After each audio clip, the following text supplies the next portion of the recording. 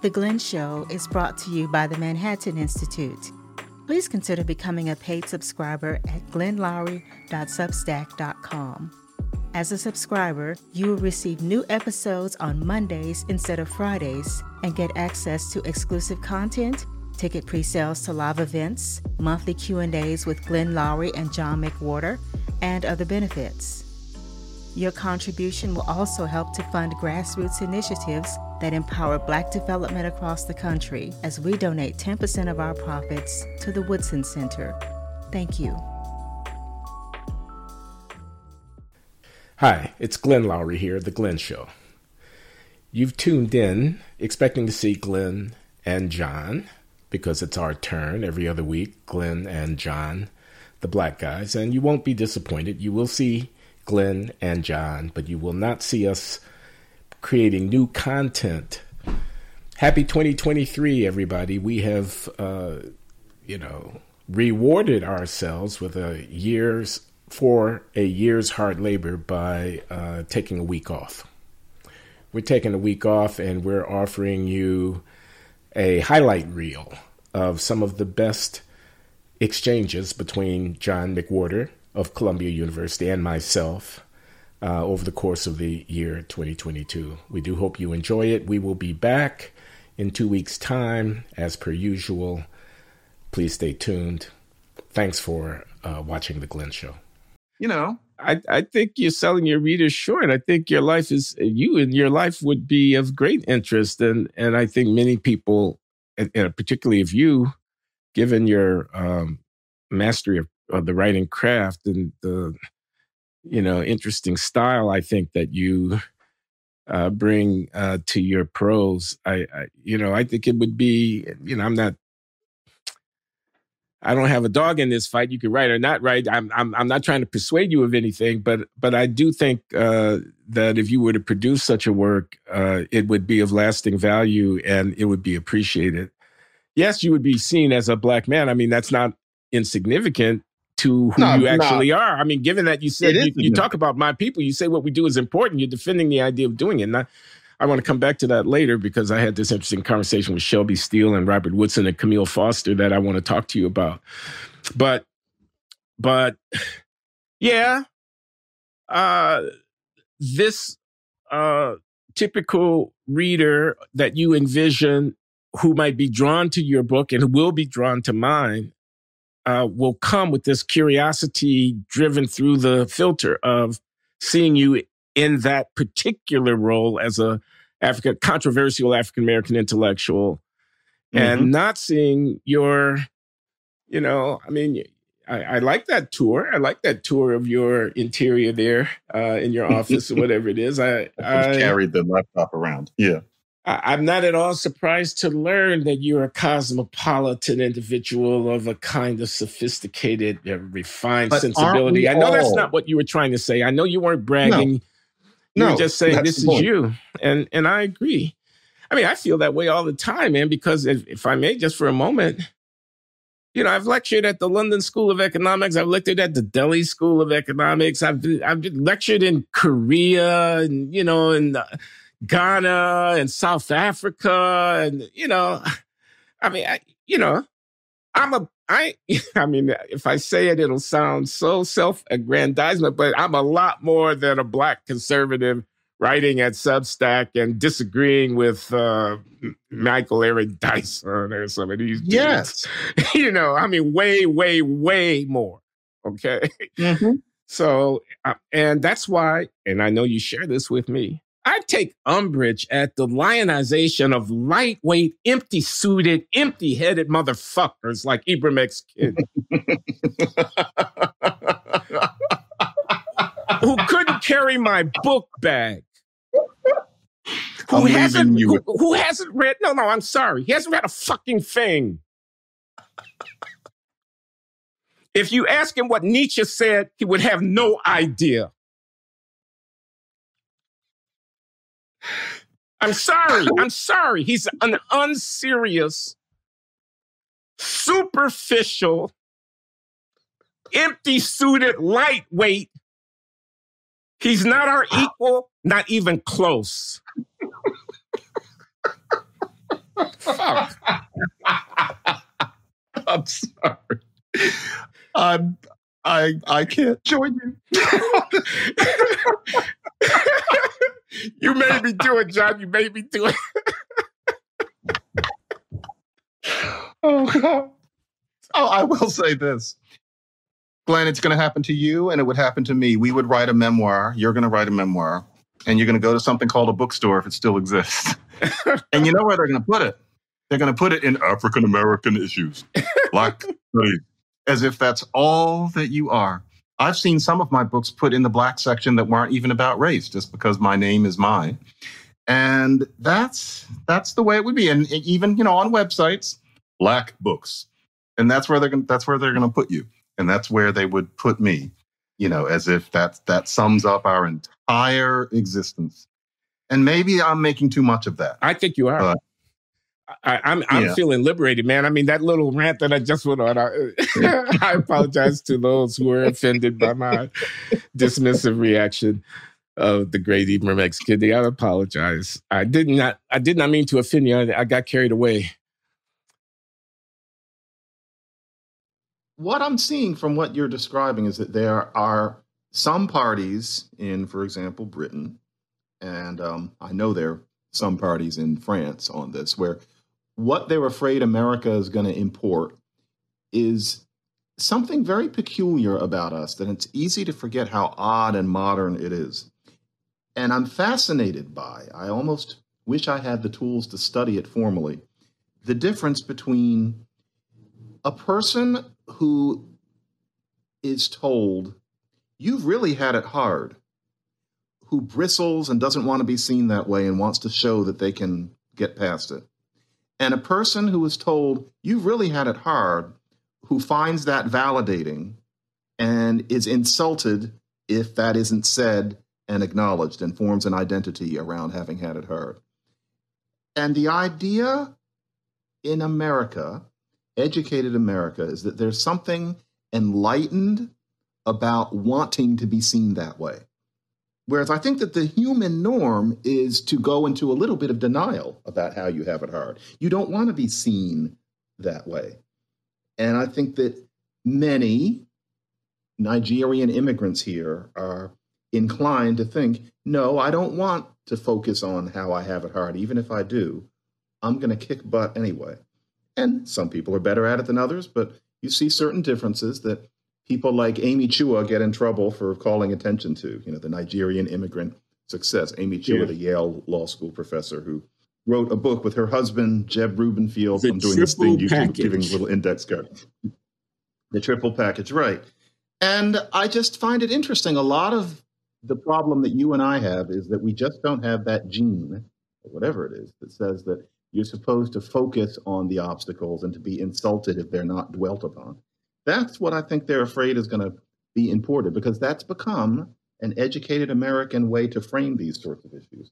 And the sad thing is, and this is something that I see coming, we're talking about these black-white issues as if it was 1960, when America is black and white, and then there are like 2 Chinese immigrants and 16 Latinos. Of course, I'm exaggerating. But we're in America where we're talking about this racial reckoning where it's mostly about black people. We are a vast minority of the population, and there are a great many other people who are not white, who are here with a full range of issues and with a very different way of viewing what sociologists call victimization and agency. And it's getting to the point where Black America has a certain power to get a great deal of attention, to have the whole country and to some extent focused on our issues, when really we're, 1 in 9 people, and it's a very different scenario than it used to be. And the idea is that we have a particular history, but that's a thin justification for the amount of attention that we often are claiming we're supposed to get. And I imagine it's going to change.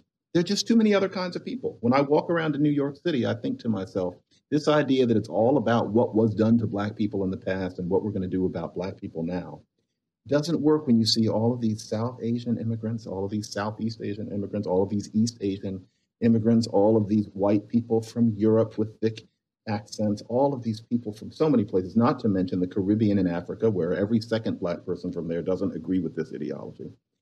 It's going to change. I'm not sure what would tip it, because the idea is that you express a certain fealty to issues being centered around the concerns of native-born Black Americans. But it's beginning to be a vast distortion in terms of what the whole country consists of.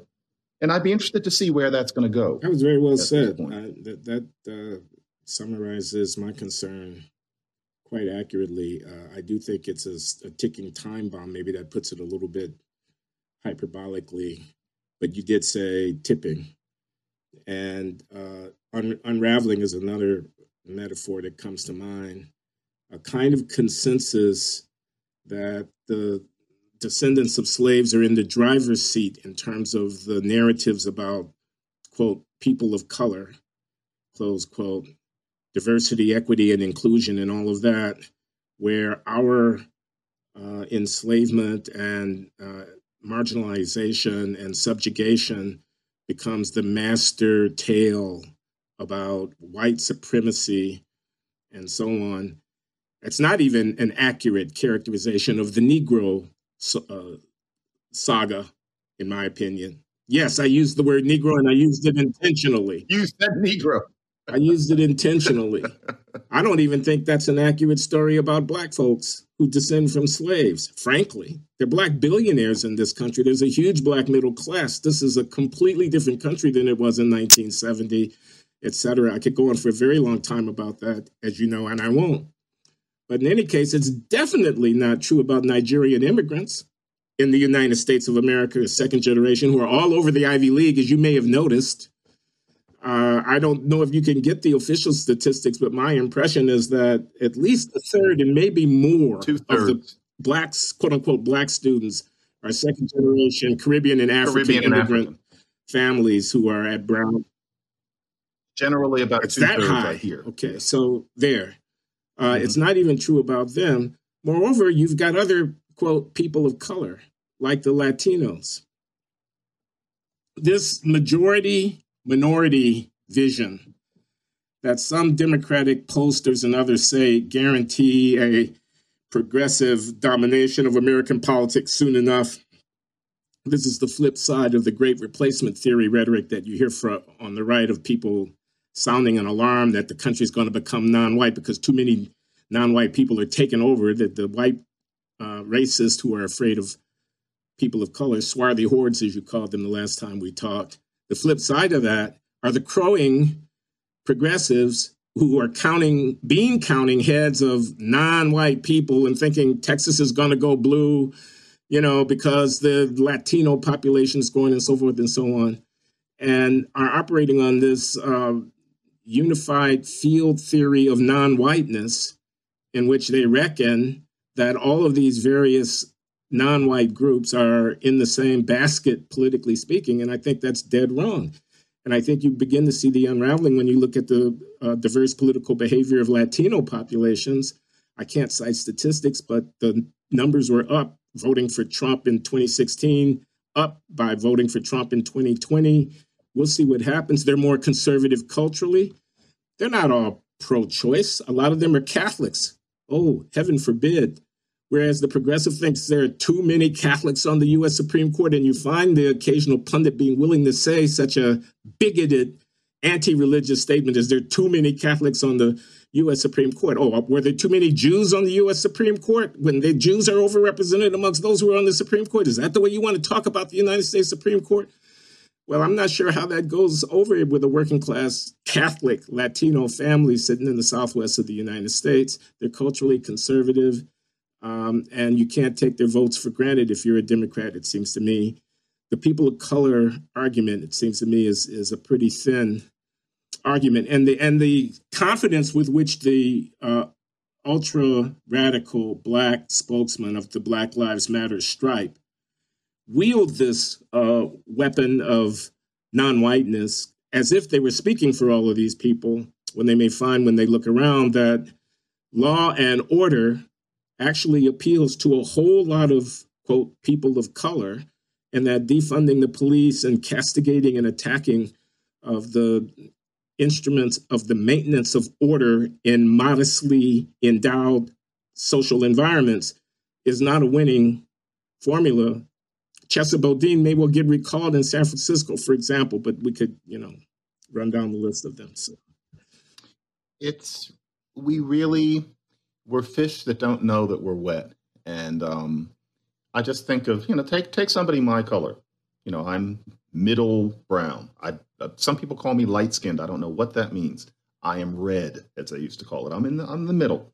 Take me, and then take somebody who, has Bangladeshi immigrant parents. They're probably a little darker than me, but let's say we're about the same color. Now, there's this idea that we're both people of color. And the overtones of person of color is that we're both oppressed in some way by the white hegemony. Now, that person who is the child of, basically, we're talking about Reihan Salam. Hello. Hey there, Reihan. And so, basically... You should explain that to people. Explain to people how it is that we're talking about Reihan Salam, who's president of the Manhattan Institute and is a man of color himself. I'm not sure exactly what his ethnic background is. We've been circling around he's an intellectual of some formidability, if that's a word. Is that a word? And he has been making statements along the lines of what you and I are talking about, and quite pointedly and articulately, including the interview that he did with Ezra Klein in the New York Times last week. I call that to everyone's attention. It was outstanding. Ezra Klein and Reihan Salam. Yeah, but anyway, my point was just going to be that Bangladeshi immigrant's child, whether it's Reihan or not, has certainly suffered some discrimination now and then. Somebody calls that person a name, somebody, underestimates that person in some way. There are little things that happen, but that person generally is not inclined to think of themselves as oppressed by some hegemon the way Black people are encouraged to. And we're the same color. We're the same people of color. And yet the Reihan person is thinking, yeah, not perfect, but certainly better than where my parents came from. And I'm doing fine. I have friends. I date. I get married. Everything's fine. Whereas if it's me, I'm supposed to feel more oppressed. And the reason is supposed to be, one, my history in slavery. But frankly, it was a very, very long time ago, as was Jim Crow. And then it's also supposed to be that I live in fear of being abused or killed by the police, whereas the Bangladeshi immigrant kid doesn't. And as far as I'm concerned, that risk that I run is not significant enough to forge an identity around. And so I'm of color, this other person is of color, and we're both in the same boat? No, because that person isn't encouraged to think the way I am. And the way that I'm encouraged to think is not justified by slavery, Jim Crow, redlining, or the fact that the police might interpret me differently than they interpret him. And yet we're stuck with this whole notion, we're both people of color and we're supposed to be worried about the white man. I mentioned a couple other things and give your reaction to crime. These people are living often cheek by jowl with Black populations that have high rates of criminal participation, and they're being victimized by them. That might factor into it. Mm-hmm. Patriotism. These people think the streets are paved with gold in this country. It's the land of the free, almost quite literally. There's no place else on earth they'd rather have moved from Bangladesh to than here, where they and their children can realize the American dream, whereas the standard Black Lives Matter line is the American dream is a lie. That's what Ta-Nehisi Coates will tell you. That's what Ibram X. Kendi will tell you. It's not cut out for you because you're Black. Values. These people often affirm a conservative value of family, of sexual modesty, of birth within the sanctity of marriage, of respect for parents, of a kind of parental, et cetera, which I regret to report is not always manifest in the behavior and the value matrix that characterizes much of the lower strata of African American society. Of course, I'm not supposed to say that. But it would appear to be the case. So the coalition is grounded on a kind of eliding of these very fundamental differences in worldview characteristic of various elements, components of the people of color. This is the problem, though. Glenn, don't you understand that the reason that there is this... I was just kidding.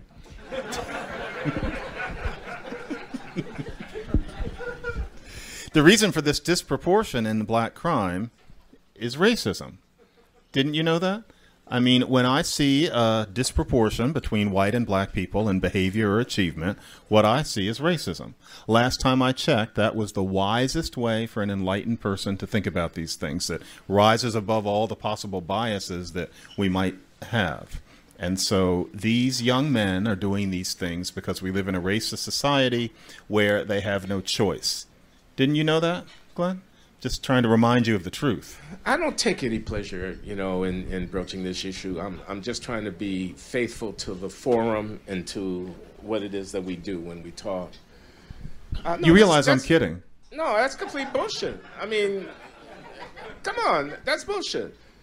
You took a pistol and fired it out the window of your car driving past a gang rival and ended up killing a little 6-year-old sitting on her auntie's lap. Because of racism? Nobody believes that. He didn't have a dad. He didn't have a dad. Oh, and that's due to racism? Don't shoot that gun out the window. The fact that his father was irresponsible and wouldn't take care of his own children is due to racism? Come on. Nobody believes that. The war on drugs was instituted partly because of racism, and that's probably what sent his dad up the river. Okay, I mean, I have heard that argument, but it's just complete BS, man. Come on, you guys can tell us. We can take some questions at the end whether or not this is crazy. I don't think anybody believes it. And now here we hit this point, but I think it's an important point. Is the guy who Omar does this. It's this character that we've created. Is Omar evil for shooting that gun out the window, or has Omar grown up watching people do that and thinks it's the only way to prove his masculinity? And now I'm not kidding. In Omar's head, that's all he knows. I can't hate Omar. I just think it's a shame that Omar has grown up somewhere where that's a norm. I don't hate him. I'm mad as hell at him, and I'm prepared to judge his behavior as contemptible. And there may be reasons why he has behaved in that way, and I'm not sure your story exhausts the list of what those reasons might be. But if we can't hold people accountable for their behavior, we have no civilization at the end of the day. If we can't make judgments, Omar fires his pistol, the bullet goes through the brain of that 6-year-old. She's now dead. That was an evil act. That was that's a misshapen human being who committed that act, and that act has to be judged. And the fact that his dad abandoned him, everybody's got a story.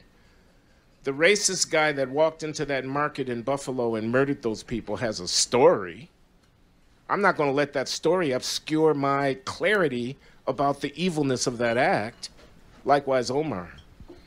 There is, well, a lot of things bother me, but one thing that bothers me a lot is that, and this is a non-black thing. This is me caricaturing white people a little bit, and I'm sorry, but the idea that if you are an educated white person, you're supposed to see these obvious discrepancies, these obvious evils, and the clear, strong tendency for things like this to be black American men. Some Latinos, essentially no Asians, a trickle of whites do these sorts of things, for example, in New York every year.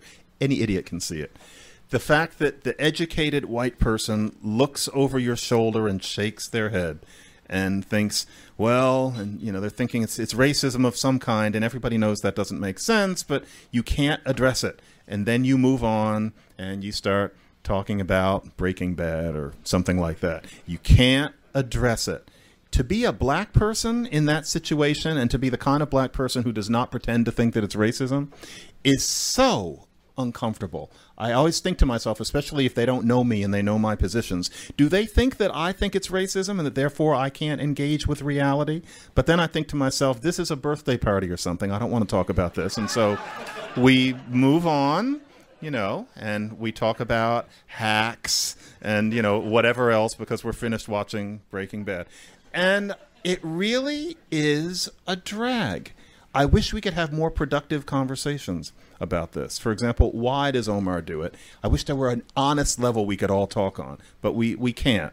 That's the nature of being at certain gatherings to me. Yeah.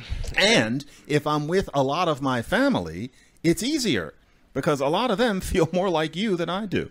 It's when you're at that, frankly, mostly white Park Slope birthday party where it has to be a fake conversation and everybody keeps looking over my shoulder. And I'm always wondering, what's back there?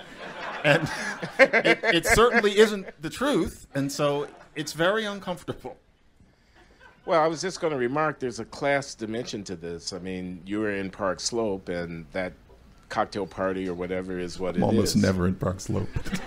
But yeah, that's it. But if you're in a church basement in a hardcore inner city neighborhood where a lot of people have lost their kids to this kind of thing, I think the conversation is going to be different. It's going to be different. I once interviewed Mr. C and his acolytes of the Rose Street Community Center in Baltimore. He's a black guy in the hood, an older guy who has devoted his life to trying to help, young people deal with the situations and avoid the temptations and whatnot. They got jobs over at Johns Hopkins. They're hiring people. You guys ought to go over there. Let's pray this morning before we set out, on a day that is fraught with all kind of temptation, all kind of stuff. He's in every city. You got a guy like that in every city, and you talk to him. Now, his cohorts have lost, my sister, my son, my father, killed by gun violence in the city, killed by people wielding guns in the city, and so on. And and I asked him, I said, "Are you mad?" Because I'm mad. And they equivocated a little bit. They didn't want to just say straight up they were angry. They didn't want to just point a finger because they're but for the grace of God go I. I mean, one guy told a story about how he wanted to go get revenge because his sister had been murdered and he thought he knew who had done it. And he thought that the police officer who gave him a clue as to who had done it was baiting him to try to encourage him to go and commit the crime so that the police officer could then come around and arrest him for committing the crime, he thought. He hated the cops, but he also hated the guy that killed his sister, and he was on the horns of a dilemma. So, I mean, there's a kind of ambiguity, a kind of mixed feelings of my anger and your sadness, a kind of, resignation. This is the hand we've been dealt, but also a sense that this is not right, because it's not right. It's not right. And actually, Ian's book is about using family and education and focus on entrepreneurship. He has an acronym, and I just gave religion. I just gave you FEE, and I was leaving out the R. R is for religion. I was going to get to it at the end. I wasn't going to make it fear, and so it's family, religion. You see, I read this book very quickly, but it was very good. Education and entrepreneurship, and the idea is, it's funny. You and I apparently, if you look on the Twitter, we deny that racism exists, or a certain kind of person says we underplay it. But the truth is we know it exists, and so does Ian. The idea is, what do you do despite it? It's always going to rain. There will always be germs. We can get past it. And there seems to be... Today is my birthday, John. Oh, I didn't know. Wow. You should feel honored, and the audience as well, that I'm taking time out of my precious birthday, my 74th anniversary of my birth. That is a noble age to be. Wow. Are you going to eat good food?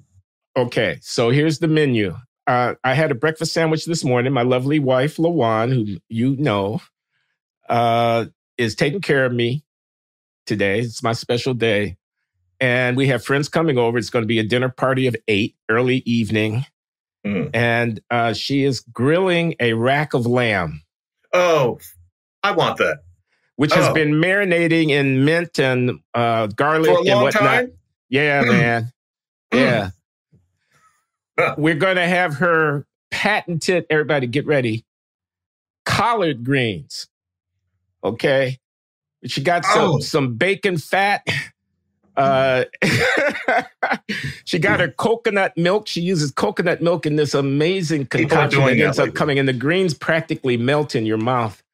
Black-eyed peas. We're going Southern. Fuck.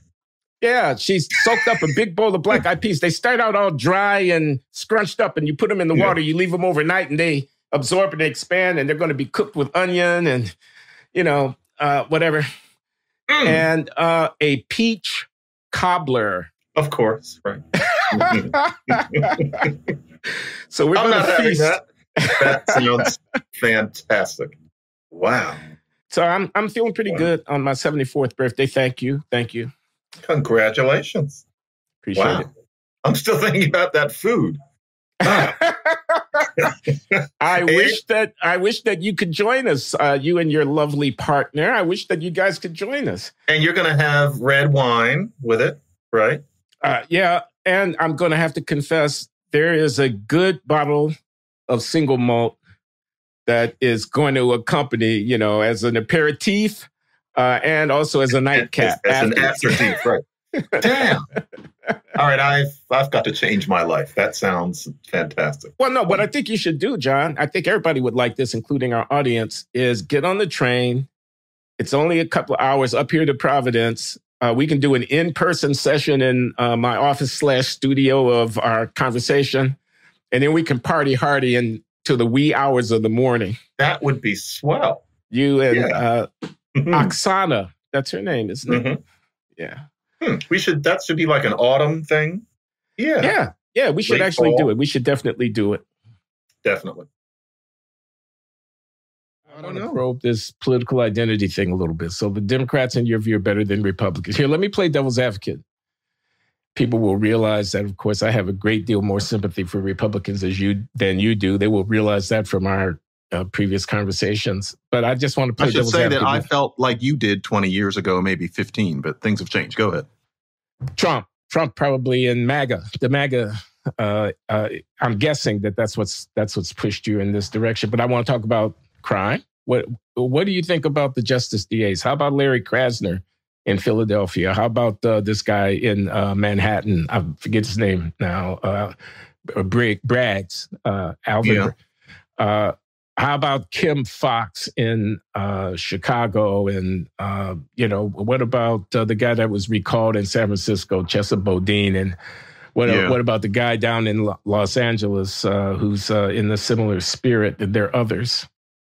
Mm-hmm. And they have rescinded the use of cash bail and put a lot of people on the street who are dangerous. And there's a crime spike and whatnot. And you've got a whole lot of rhetoric around what to do about crime. The Democrats have one point of view. I think it's clear, at least the outlines of it are clear. And if they deny defunding the police, they can't deny the fact that at their core of their constituency are a lot of people who want to defund the cops and so on. And the Republicans have a different.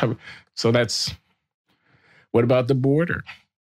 Very clearly different sensibilities, not just concrete policies, but fundamentally different philosophies about the nature of the country. The Dems got the better of that? Do they? I don't know. What about wokeness? You wrote a book called Woke Racism, for crying out loud. The guy that just got through getting a landslide Republican victory in Florida, I'm talking Ron DeSantis, in his victory speech said, Florida is where woke comes to die. He's running against the thing that you're against. He's a Republican, John. What about critical race theory, et cetera? What about the 1619 Project, et cetera? What about affirmative action as a Bible and so forth? What about appealing to racial little peculiar identity things like appointing people based on their genitalia and their skin color to the U.S. Supreme Court? You for it or against it? So I'm confused, John. Our next partner has a product I use literally every day. I started taking AG1 because I was concerned about my health. My wife was getting on my case, telling me that I should be taking supplements, that I should be doing something besides the sloppy eating that I was doing and the lack of exercise that I was getting to improve my health. I wanted better gut health, more energy. I wanted to optimize my immune system. I hated taking pills and vitamins from all those different bottles. I wanted a supplement that actually tastes great.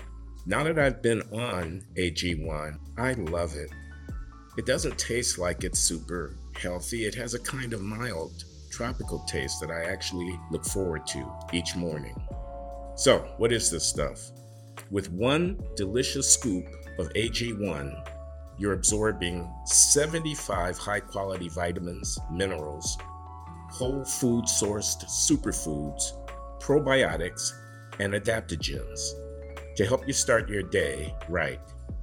This special blend of ingredients supports your gut health. It helps your nervous system, your immune system, your energy, recovery, focus, and aging. All of the things. What I do is every morning before breakfast, I take my dose of AG1. It's become a habit. I've incorporated it into my daily routine. It really makes me feel better. I've noticed it abets my digestion. I feel like I have more energy. It's easy to pack in my bag. I take it with me when I travel. I use it without fail every day. It costs you less than $3 a day. You're investing in your health, and it's cheaper than if you were to buy all the supplements yourself. You're investing in an all-in-one nutritional insurance. Now, tons of people take some kind of multivitamin, and it's important to choose one with high-quality ingredients that your body will actually absorb. AG1 is a small micro habit with big benefits. It's one thing you can do every single day to take care of yourself. Right now, it's time to reclaim your health and arm your immune system with convenient daily nutrition. It's just one scoop in a cup of water every day. That's it. No need for a million different pills or supplements to look out for your health.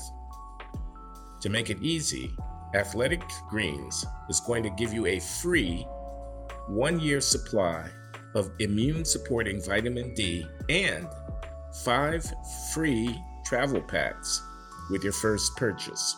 All you have to do is visit athleticgreens.com/Glenn. Again, that is athleticgreens.com/Glenn to take ownership over your health and pick up the ultimate daily nutritional insurance. I get it. Is this Democratic thing a posture, or is it rooted in a Democratic Party preference, a posture on your part, and with respect? Or is it rooted in a comprehensive assessment of what the parties stand for and what you believe in yourself? Yeah, I get it. It would be very advantageous of me as the quote unquote contrarian, controversial black thinker to always say, but I'm a Democrat, because I'm hoping that people won't be so mad at me. That would be very canny. But in this case, it is genuine. For one thing, I've always been. So it wouldn't be that I was a Republican for a certain time and then, saw the light or something like me. Frankly, yeah. I was raised by somebody who, literally taught a course called Racism 101 at Temple University in the 70s. So this is me bred to the bone, despite the fact that because of my reserved manner, many people assume that I must be a conservative Republican, and also because I worked for the Manhattan Institute. But the Manhattan Institute doesn't mean that you're a Republican, and talking like this and moving like this and laughing like this does not mean that you're a Republican. Now, that's not what you're saying, but frankly, it's what a lot of people are thinking. But the point is, which party seems better posed to be in the position of running a complex nation in a mature, thoughtful way at any time in the future? And so all the things you described, which I did write a book against, are one kind of Democrat who get a lot of attention and scare a lot of people because of the way they use language. And what I've tried to argue in woke racism is that we need to stop letting them scare us. And signs are, and I vary from week to week on this, but signs are that what made me so angry as to write that book in 10 minutes in 2020 is ebbing. It's beginning to pass. I think David Brooks was right the other day. Those people are winning in some sub-quarters, but people are getting tired of the sorts of things that happened in 2020. Those people are beginning to be on the ropes. And to the extent that they're not, still. So, for example, I'm disgusted at the idea that there's no real crime problem using the numbers to pretend that there's been no uptick or that nobody has any reason to be concerned in particular districts. The idea that you let dangerous people out onto the street, all with the tacit assumption that it's what society deserves because it's not really these people's fault that they're criminals, etc. I have no truck with any of that, what used to be called root causes. That's what all of this is. But it doesn't always have to be that way. There is pushback against people like that. And Glenn, the question for you is, if it weren't the Democrats who were in control, if you're not going to put your hat in with the Democrats and you're going to put it in with the Republicans, what do you think they would do about crime?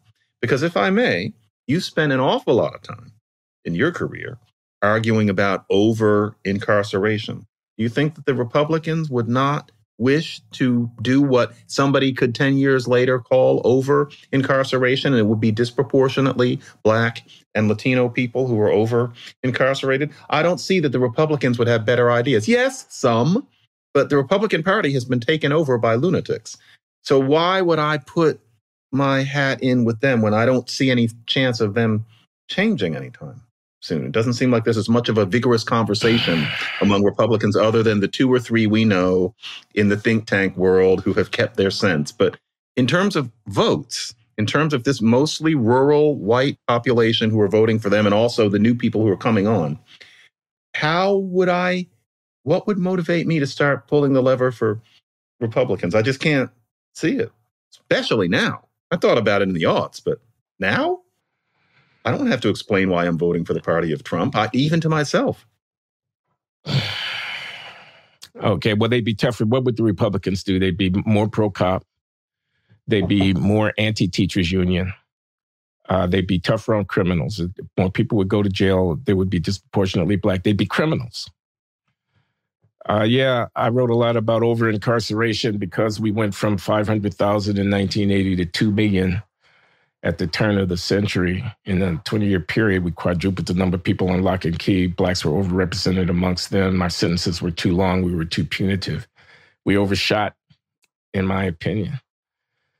But I think the post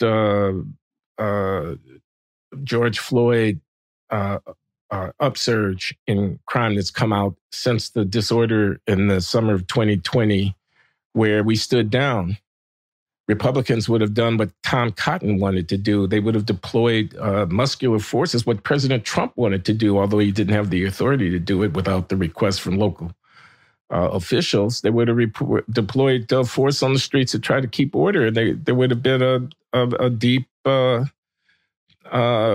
punitive aspect to it. And you're asking me to choose between Portland or Minneapolis, or Kenosha, Wisconsin, or Milwaukee, or Baltimore, Freddie Gray, or whatever, on the one hand, the way it went down, and a tough-minded, pugilistic speeches being given by people in the White House and in other local officials cracking down and locking people up who were behaving disorder. I choose the latter. I choose the latter unapologetically. I would be saving Black lives by choosing the latter. I'd be preserving the integrity of our society and the security and safety of our people by choosing the latter. I don't have to apologize about that. To the extent that my disgust at over-incarceration would have led me into a defund the police posture, I would have been very wrong. And I go with Ralph Mangual. I go with Heaven McDonald. I go with Roland Fryer. I think the anti-cop reaction has been an absolute fiasco and a disaster for Black people. In the immediate effect, more dead Black bodies in the cities, and in the long-term political effect, alienation of a silent majority of the American populace from an identification with the causes of these communities. So I think the cost of wokeness, the certitude of moral rectitude, and the kind of self-righteousness with which people are pronounced, that has led into absurdities like prison abolition as a policy. The cost of that to the people on behalf of whom such arguments are alleged to have been made will be reckoned in the fullness of time. So, I think when I look at these cities, look at Baltimore. Democrats have ruined it. Look at what's going on in Chicago. Read Ken Griffin, the financier billionaire guy whose Citadel hedge fund just moved out of Chicago and relocated to Miami. And they're going to spend $1 billion building a headquarters in Miami that could have been built in Chicago because that city is becoming unlivable. Follow what the journalists who don't have their heads up their butts are actually saying about what's going on the streets in Chicago. Democrats have ruined city after city. They ruined Detroit, et cetera. So, Rick Caruso for mayor of Los Angeles. Even some trendy, left-leaning celebrity political funders in LA are beginning to line up behind the Republican. I guess he's not a Republican, actually. I think he's a used to be Republican, is now officially a Democrat, but he's the businessman developer versus the black political royalty congresswoman who's Bass, who's running out there. I go with the Republican. But I want to talk about Thomas as an African-American icon and the lack of a sense of, if you had said this about Barack or Michelle Obama, there would be outrage. People would be injured by it. Not just calling somebody a racist because they use a certain word in reference to Barack or Michelle, but really like a feeling of disappointment that these African-American icons do not garner the reverence and deferential respect which they've earned. You bought the Obama campaign and, you were very excited about Obama's elevation. And part of that had to do with him being a black man. And I don't discredit his blackness, but you understand it's complicated. And regardless of his politics, he represented something for you. Now, Clarence Thomas is black. He's not just black, he's very black. In the sense of, look at the root there. Look at what the root of it is. It's the Geechee dialect on the Sea Islands of Georgia, man. It's a step from slavery, man. He ascends to the highest pinnacle of American government for decades.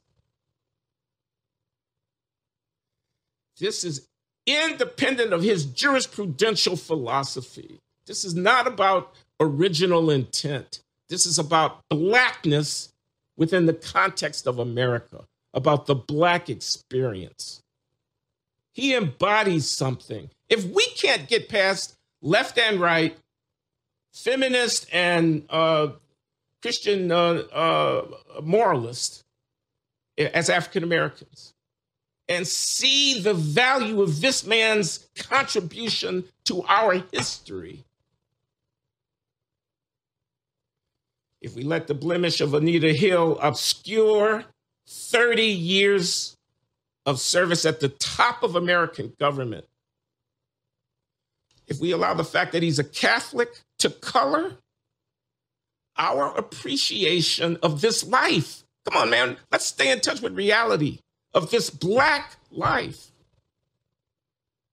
So I'm sorry. You cannot call him an Uncle fucking Tom on my watch. You can't do that, man, because you're denigrating the real experience of African Americans on behalf of ideological theory. The superficial morality of spoken word etiquette versus the genuine morality of thick, historically informed engagement with important questions of policy, of state, of ethics. And I think that's what's at stake here. And his use of the N-word years ago, I'm not sure I'm fully aware of the facts about the Joe Rogan incident. Joe Rogan, some tapes have surfaced. Joe Rogan has been controversial because he has views and has had guests on his show about vaccines that are seen by some as anti-vax or whatever. And there's been some controversy at Spotify about his views about the vaccine. And so now, lo and behold, in the wake of that controversy, some tapes have surfaced in which Joe Rogan is heard using the N-word. Do you know anything more about that? I want to just suggest the surfacing of these tapes is not an accident.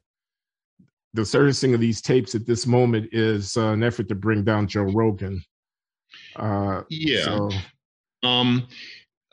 Musicians have been pulling out of Spotify, in protest of Spotify's harboring him. And I think the singer India Ari put together a reel, so to speak, of Joe Rogan episodes where he used the N-word.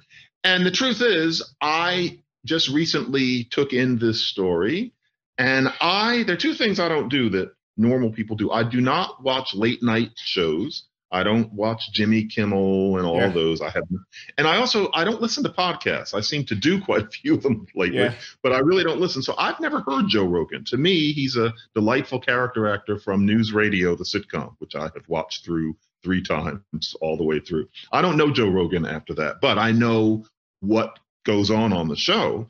And this is a little premature, Glenn, because I haven't studied it, but from what's been said, what people are calling attention to is Rogan having used the word in imitation or in quotation. It's not that he was on the show saying the problem with niggers is that they da-da-da-da-da. Yeah, you just used the word, by the way, John. I sure did, and I stand by it because we're black. We can do it. But he was not doing that. He's a 21st century, person.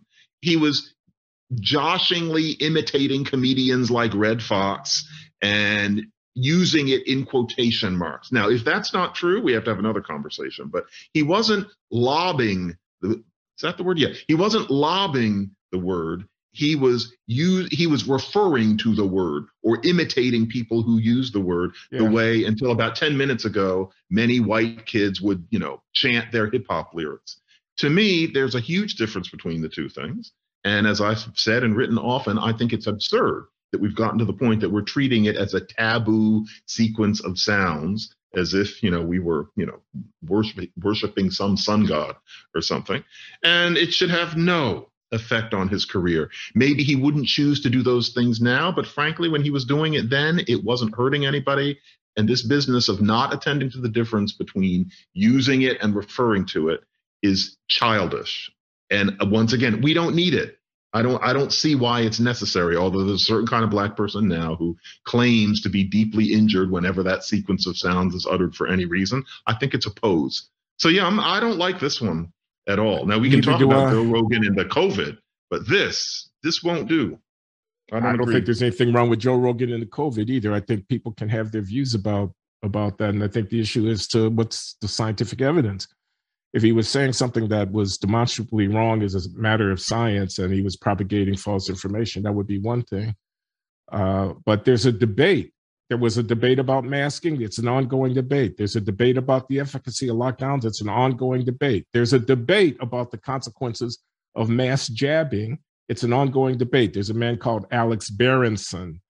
He is a well-informed vax critic, skeptic out there. He can exist. I mean, rebut him is the way that you deal with that. You don't burn him at the stake because he had a view about. I mean, in the fullness of time, we're going to learn a lot about policy responses in the wake of this pandemic, which in retrospect proved to be wrong. Nobody knew that Andrew Cuomo was killing thousands of people by the decisions that he made about what happens to people coming out of hospitals, going to nursing homes, and so forth and so on. Hindsight is 2020, kind of thing like that. But I have an observation. Do you know this book by James Scott, the Yale political scientist, called Weapons of the Weak? It's a study of how it is that dominated peoples can fight back surreptitiously. I mean, I think this policing of the spoken sounds, nigger, and saying you can't say that is a pathetic expression of weakness.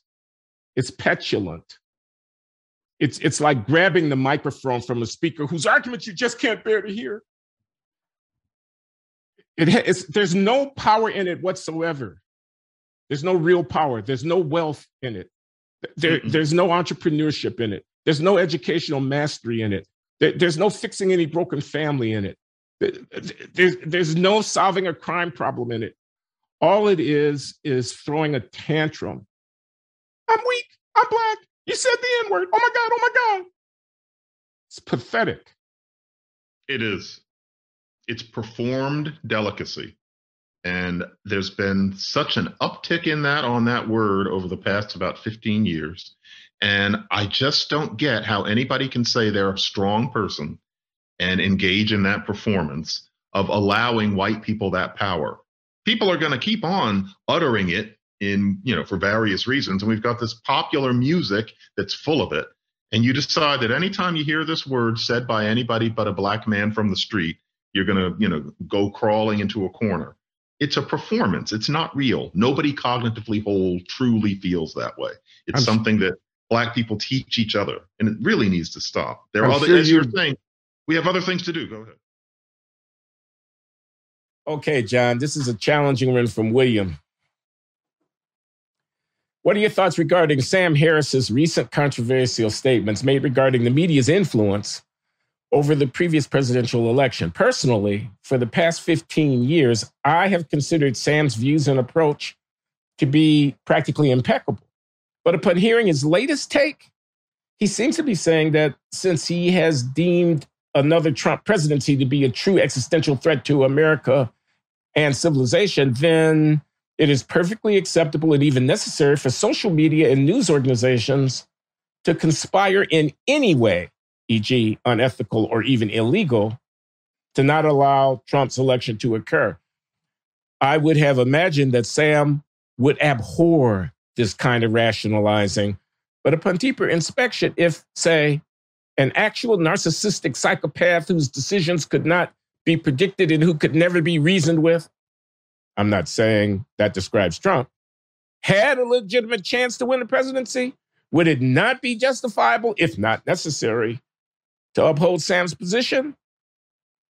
Okay, that's well stated, William. That's a question for our consideration, John. You, of course, have seen Sam's, or seen the scuttlebutt. It was well described there by William. So what do you think? That's the eternal question. When are emergency measures justified? And is this one of those cases? I don't think that I'm flying blind here, but I don't know if we can be sure enough that there would be that degree of catastrophe if Trump won again, that it would be justified to break those ethical and procedural rules. And I think everybody knows that I think Trump is a maleficent moron. He is quite unpredictable. And he would hire people who would allow him to be, and probably even more than he did before. But no, I don't see it. I don't think we're sure enough of it being that bad a thing. Not to mention that maybe there are things that we could do, knowing what he's capable of the second time around, to keep things from getting that bad. I lack the imagination to actually imagine that we're on our way to a civil war. I think that there's an extent to which boys will be boys and they like to carry guns. That way that they have of talking online, the things that they like to say to left-leaning interviewers. I've read the articles. They're scary, but I'm not inclined to imagine that revolution. And that really may mean that I just have a tendency to go day to day and am not a fan of action movies. But no, I would not agree with Sam on that, although I know where he's coming from. And it would be truly grisly if that man were elected again. But I don't know if it'd be that grisly. What do you think, man? Okay, that's a response. I think we come out on the same side of the question, which is that we can't support Sam Harris and his statement. But it sounded like you just said that the link between the election of Trump and the catastrophe isn't strong enough. It's not an immediate, you knew this guy was Hitler and it was going to be a Holocaust if you didn't kill him. kind of thing. Right. Yeah. And I have a very different angle of vision. I'm terribly disappointed, actually, in Sam Harris taking that stance, and am deeply frightened by the fact that I know it's a widely held position for two reasons. One has to do with democracy, and the other has to do with the integrity of our institutions. So you have got to persuade the people who want to elect Donald Trump president that that's a bad idea. You cannot preemptively exclude the consideration of that and think that you're not doing grave damage to the institution. Would Trump not do grave damage to the institution? Yeah, Trump would do grave damage, but you are doing it. You just said people don't have a right to know the truth because you and your fucking wisdom are going to protect them from themselves. That's what you said. So it's anti-democratic in the extreme. You're not that clever. Your mouth is not a prayer book. You do not have a main line into, quote unquote, the virtue and truth. You got to persuade those people. That's the job. That's the job. The job is to not let him win. Not to manipulate the mechanisms of public information dissemination so as to, I mean, that's horrible. That's horrible. That's the end of the road. Trump will have won even if he loses if you do that. Of course, Glenn, the problem is that there's a certain kind of person out there who is, no more amenable to reason than the woke racist that I talk about. It's a religion. And so nothing you say will convince a critical mass of those people that Trump is not the Messiah. I don't agree with that. I'm sorry. It may be that he's the Messiah. If you can't persuade him that he's not, it may be that he is. I'm sorry. It's a democracy. The fervency with which, you have to go to some of these places and talk to these people in rural Texas. In southern Indiana, in Arkansas, in Missouri. You have to actually go to Mississippi, you have to go to Florida, and you have to talk to some of these people. These are our fellow citizens. Trump will live and Trump will die.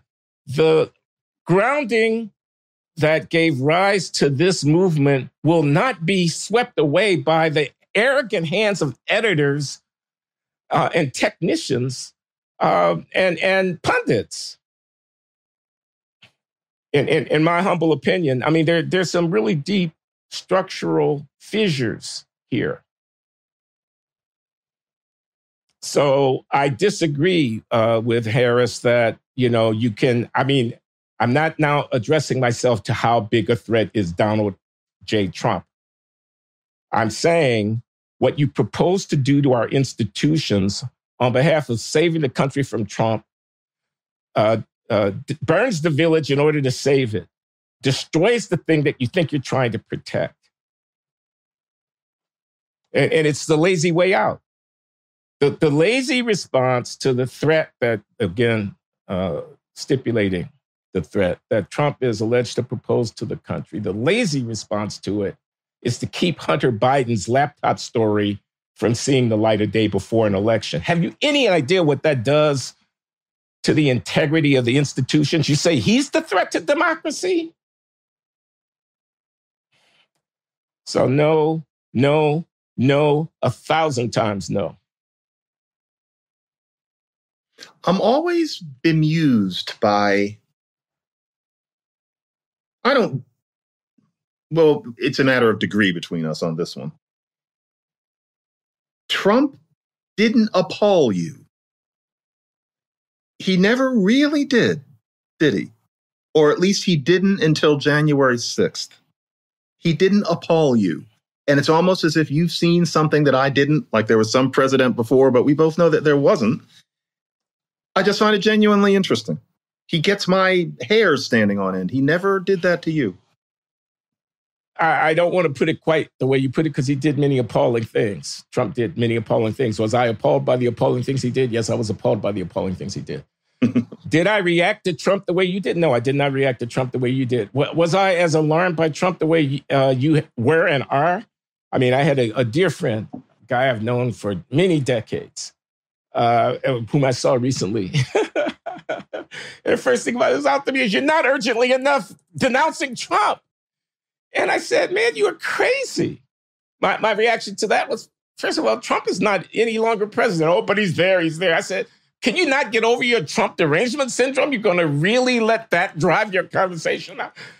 So, and what have I always said in response to this question? I'll only repeat myself, which is that it's not Trump. It's the people who support Trump who have my attention.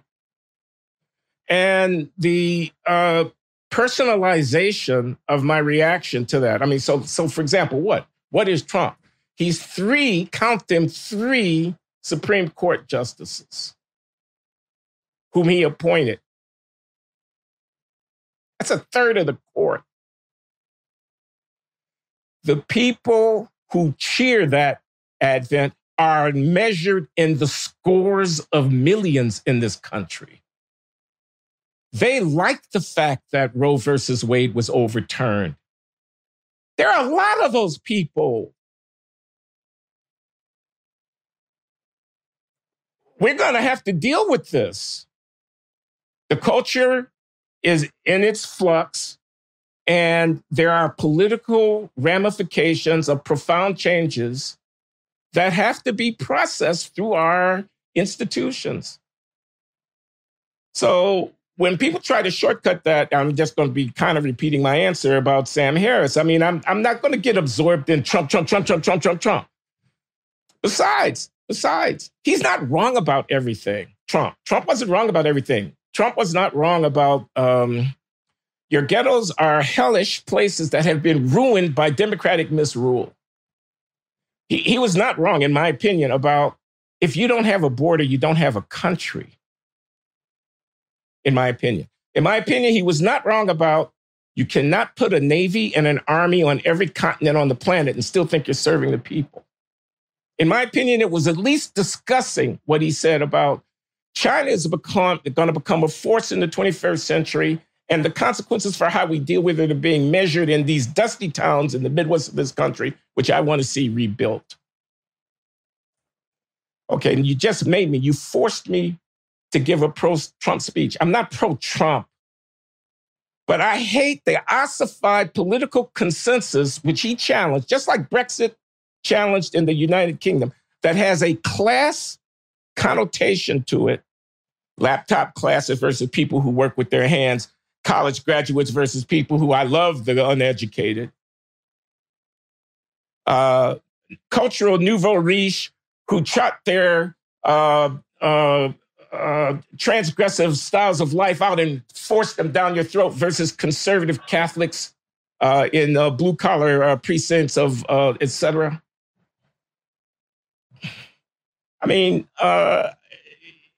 I saw and see in the Trump movement a challenge to some things in American political culture that need to be called to account. And I think the personification of evil in the person of Trump, and then the supercilious kind of morally self-righteous, I'm saving democracy, is a dodge.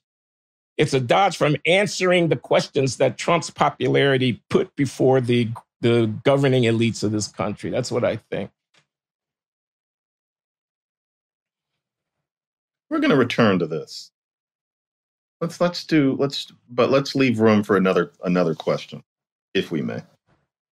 Okay, we got time for one more at least. Because the Supreme Court is on my mind lately.